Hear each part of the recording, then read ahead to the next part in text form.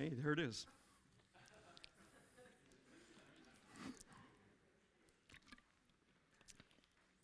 So I've titled this message, Missing Information, but before I start, let's just go to prayer. Father in heaven, we thank you, Lord, that we're here before you today, that you've caused us to be here, to meet together, to meditate on your word. Lord, use this time to accomplish your purpose, and may your Son be further glorified in the preaching of your word. In Jesus' name, amen. I don't know if there it is. I don't know if I've mentioned that at one time I used to drive a Zamboni. Please hold your applause. Yes, and a Zamboni is, it's a technical piece of machinery. I remember the first time I drove one, I was to report to an arena and a skilled employee would train me. So there I was, he gave me a brief explanation of the various controls and levers and buttons and cranks for the blade, and very, very complex in one way. And so he just sort of gave me a brief overview of that, and he said, okay, drive it on the ice. So he was standing on the back of the part of the Zamboni, a part called the conditioner. It's the very, I don't have a pointer, but it's the very black part in the back there. And the conditioner conditions ice. I don't know why they call it that. It's a mystery to me. I don't know why they didn't call it heavy block of steel with dangerous augers and razor blades. Sharp razor blades was too long, so maybe that's why. So the trainer said, okay, lower the conditioner. And he says, that's right, good, okay. Drive ahead, okay. See ya. He jumped off the back of the conditioner and he walked. I go, what? What's going on? He said, you'll figure it out. Okay. And there I was. There were a few people gathered in the stands who were apparently going to be witnessing my demise. I wasted no time as I steered the Zamboni the wrong way, and the momentum of the machine, because it's heavy, caused me to slam the side of the conditioner into the boards really, really hard. A smattering of applause from those seated in the stands made the day so much more special. The rest is a blur, but I somehow managed to scrape the ice and put some water down, and I was given a crash course in Zamboni driving, literally. I was missing some important information. Did you know that not all Zambonis operate the same way? I didn't know that. I didn't know that. And so the next time I was on one, the controls for driving it forward were the opposite of the one I was trained on. I didn't know that I was to push down on the accelerator all the way with my foot and then control the speed with a hand control. Totally foreign. It's called a hypostatic drive. I didn't know that. I didn't know a Zamboni could move that fast. I still have nightmares. I could go on, but I might start shaking a little again. How different it is in the life of a Christian, though.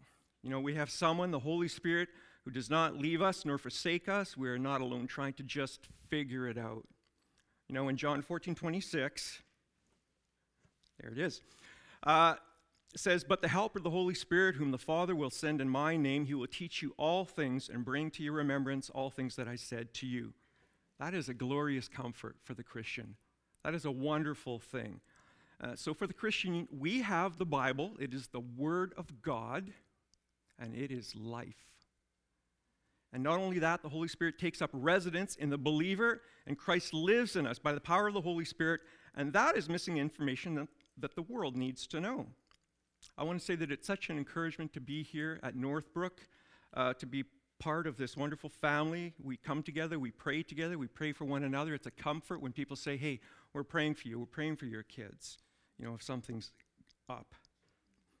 And that's another way that the Comforter comforts us. It's a privilege and a joy to meet with believers and to pray. So I just want to encourage you to take part of that when you get an opportunity. You know, the more that you pray, it's a catalyst to pray more. The more you see God working out things for our good and his glory, you know, God is our Father, and he delights when his children come to him seeking his help and comfort and reassurance. What is interesting is that the more we obey God, the more we want to obey God. The more you pray, the more you desire to pray. The more you reach out to the lost, the more you want to reach out to the lost. And so it's encouraging to hear believers share their experiences of how they've, here personally, people have come to me and said, hey, this happened. They had an encounter with someone and they had an opportunity to share the gospel or maybe hand that person a tract. And so that encouraged myself and John, and I'm sure many others here, to keep pressing on. So I'd like to say, press on, saints. The city of Halifax, your neighbor, the mayor, the person handing you a steep tea at Tim's, me, the person at Starbucks, they're missing information, vital information. It's the gospel. Remember the Good Samaritan? Jesus was saying, in essence, at the end of that talk on that, he said, in essence, it's not who is your neighbor, but who can you be a neighbor to? And that's everybody. We can be a neighbor to everyone. Okay, so where was I? Oh yeah, now Zamboni resurfaces the ice, but the base of the ice remains the same. And similarly, as much as people attempt to turn over a new leaf or try harder to change who they really are, it's only cosmetic. We're still whitewashed tombs full of dead man's bones underneath. We don't need resurfacing. We don't need resurfacing. We need to be recreated. We need to be made a new creation in Christ. And I know many of you know this passage, but maybe some of you have never seen this. Therefore, if anyone is in Christ, he is a new creation. Old things have passed away. Behold, all things have become new. And then we read in Ezekiel, it says, then I will sprinkle clean water on you, and you shall be clean. I will cleanse you from all your filthiness and from all your idols. I will give you a new heart and put a new spirit within you. I'll take the heart of stone out of your flesh and give you a heart of flesh. I'll put my spirit within you and cause you to walk in my statutes, and you will keep my judgments and do them. That is an amazing, amazing transformation, and that's what happens when you're born again, when someone rightly responds to the gospel. One of the things I enjoy telling people on the streets is I say, 25 years ago I received a heart transplant, but there's no scars. The scars were borne by another, Jesus of Nazareth. His hands, his feet, nailed to that cross, his side pierced with that spear. He suffered, he died, and he rose again.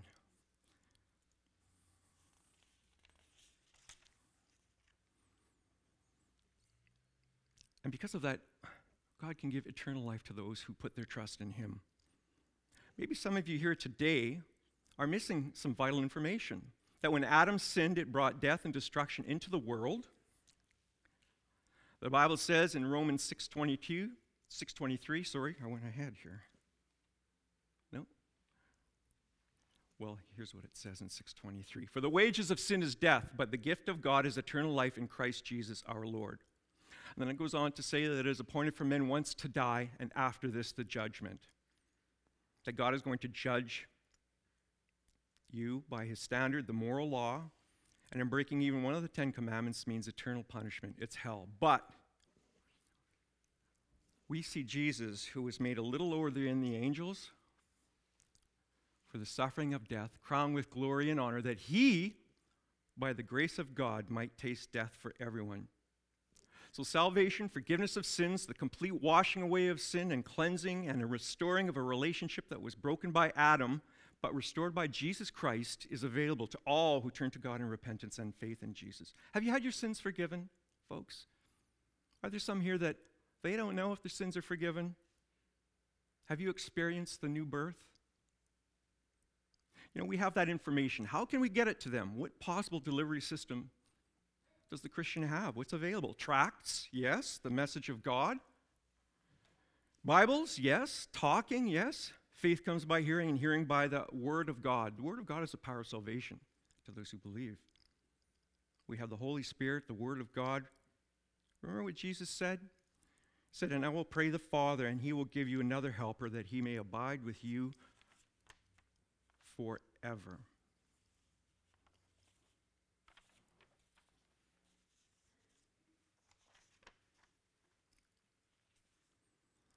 A friend of mine at work, he had a bonsai plant. I don't know if you guys know what a bonsai plant is, but he basically, you meticulously prune this little plant, sparingly watering it, and he called it the art of barely alive.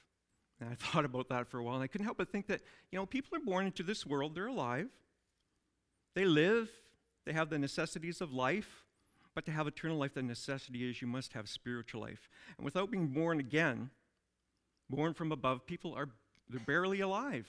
Alive physically, but without spiritual life. A life that, to the world at large, has no idea what happens after they die. They don't think there is such information, or they don't know that there is such information. But Jesus came, and it was shared earlier this morning, he came to give life, and life abundantly. The thief does not come except to steal and to kill and to destroy.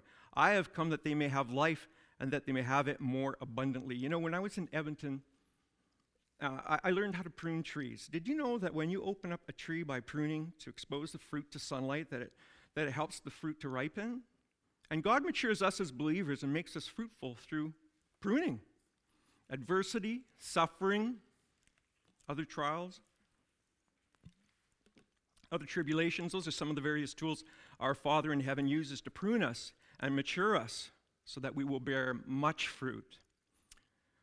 So I want to share something very personal right now regarding a seemingly impossible situation. Maybe you find yourself in an impossible situation.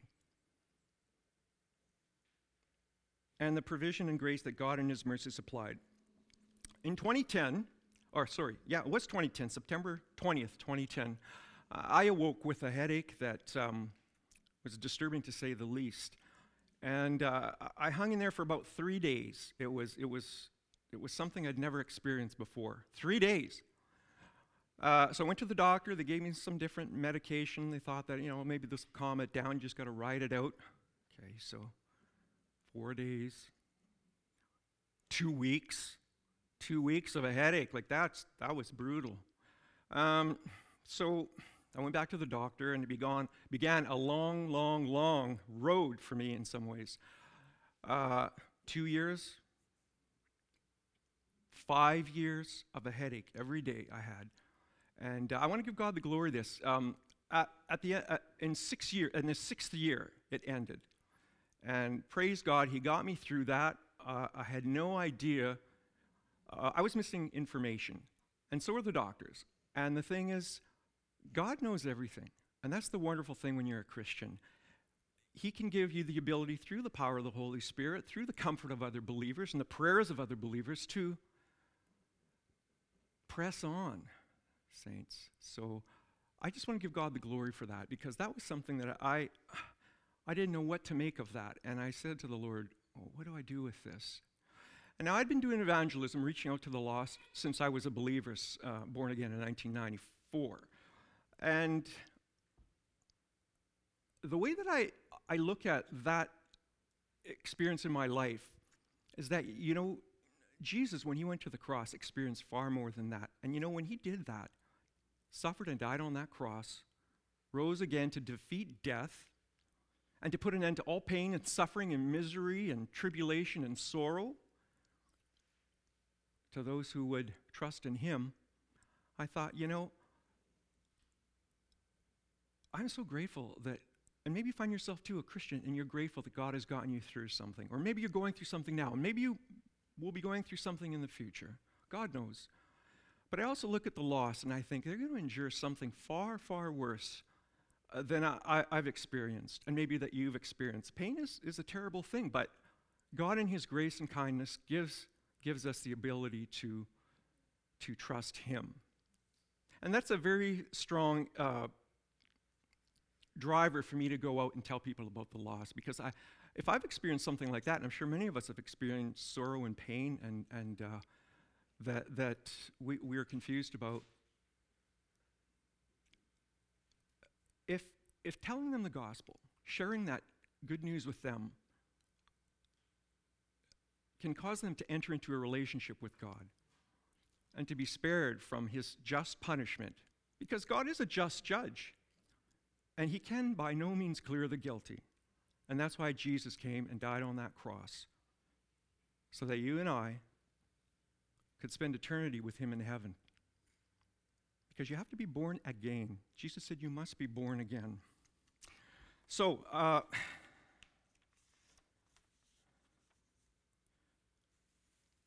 was thinking of this scripture in Genesis 8:1. Then God remembered Noah and every living thing and all the animals that were with him in the ark. And that's just a nice way that it was written down. You know, God, he never lost track of Noah. He never lost track of the reason why Noah was in that ark, because God saw that the wickedness of man was great on the earth and that every intent of their heart was evil continually. Because that's what the human heart is. That's why we need to have a transplant, a heart transplant, not a resurfacing. Because the heart is deceitful above all things. It's desperately wicked. Who can know it? God knows it. And he knows that we needed a Savior, and he sent his Son, the Lord Jesus Christ, into this world to save sinners. Now, in Luke chapter 8, verse 11, Jesus said, "Now the parable is this. The seed is the word of God." So Jesus referred to the word of God as seed. And to hand someone the word of God is exciting because the message is so magnificent. And when I was with the city, I would purchase seed for the sports fields and parks. It would have to be a certain standard. It had to be certified number one in quality. Now, normal seed, too soon. Normal seed, even the best seed, if it's left on the shelf, it loses its viability if it's in the dark or forgotten. Its germination rate falls right off. That means you can throw down a lot of seed, very little is going to come up, and it becomes unusable. So it was important for us to use it within a certain time. But the gospel is unlike any typical seed. It never loses its potency. It will always accomplish its purposes, but it must be sown. It has to be sown, folks. And as I said earlier, we have the joy of telling the world about our Lord and our Father in heaven. He said, "This is my beloved Son, in whom I am well pleased. Hear him." And then in Romans 10:13 we read, "For whoever calls on the name of the Lord shall be saved. How then shall they call on him in whom they have not believed? And how shall they believe in him of whom they have not heard? And how shall they hear without a preacher?" And you know, tracts, gospel tracts, those little messages that we hand out, they're kind of like a pocket preacher in a way.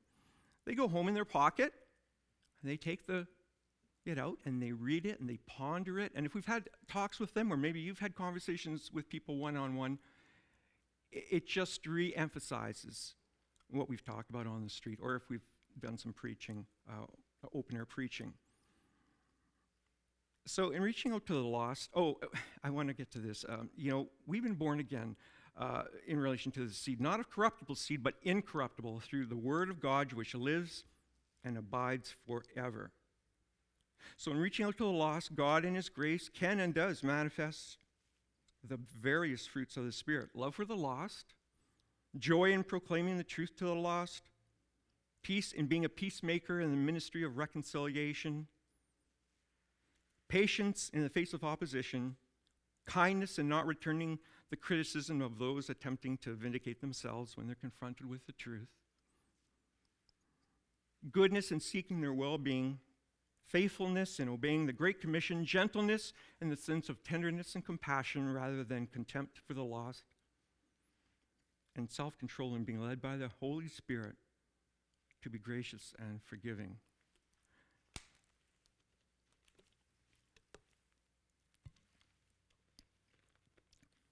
Lord willing, this summer we're going to be expanding the street ministry to Saturday afternoons with booths and displays from 2 to 4 p.m.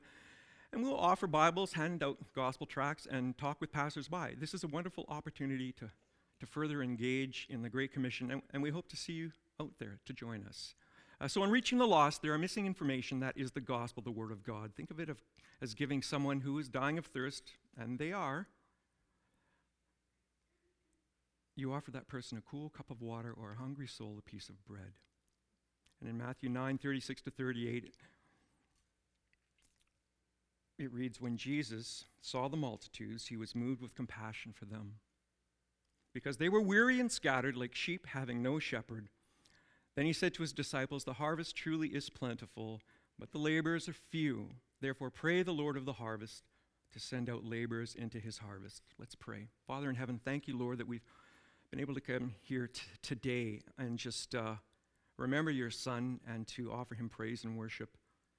And Lord, thank you for those that don't know you, that their eyes and ears would be open to the truth, that Christ Jesus came to the world to save sinners, that we've all sinned and fallen short of the glory of God, that God in his grace and mercy sent Jesus Christ on this rescue mission, and he offers everlasting life to everyone who believes in his name. Amen.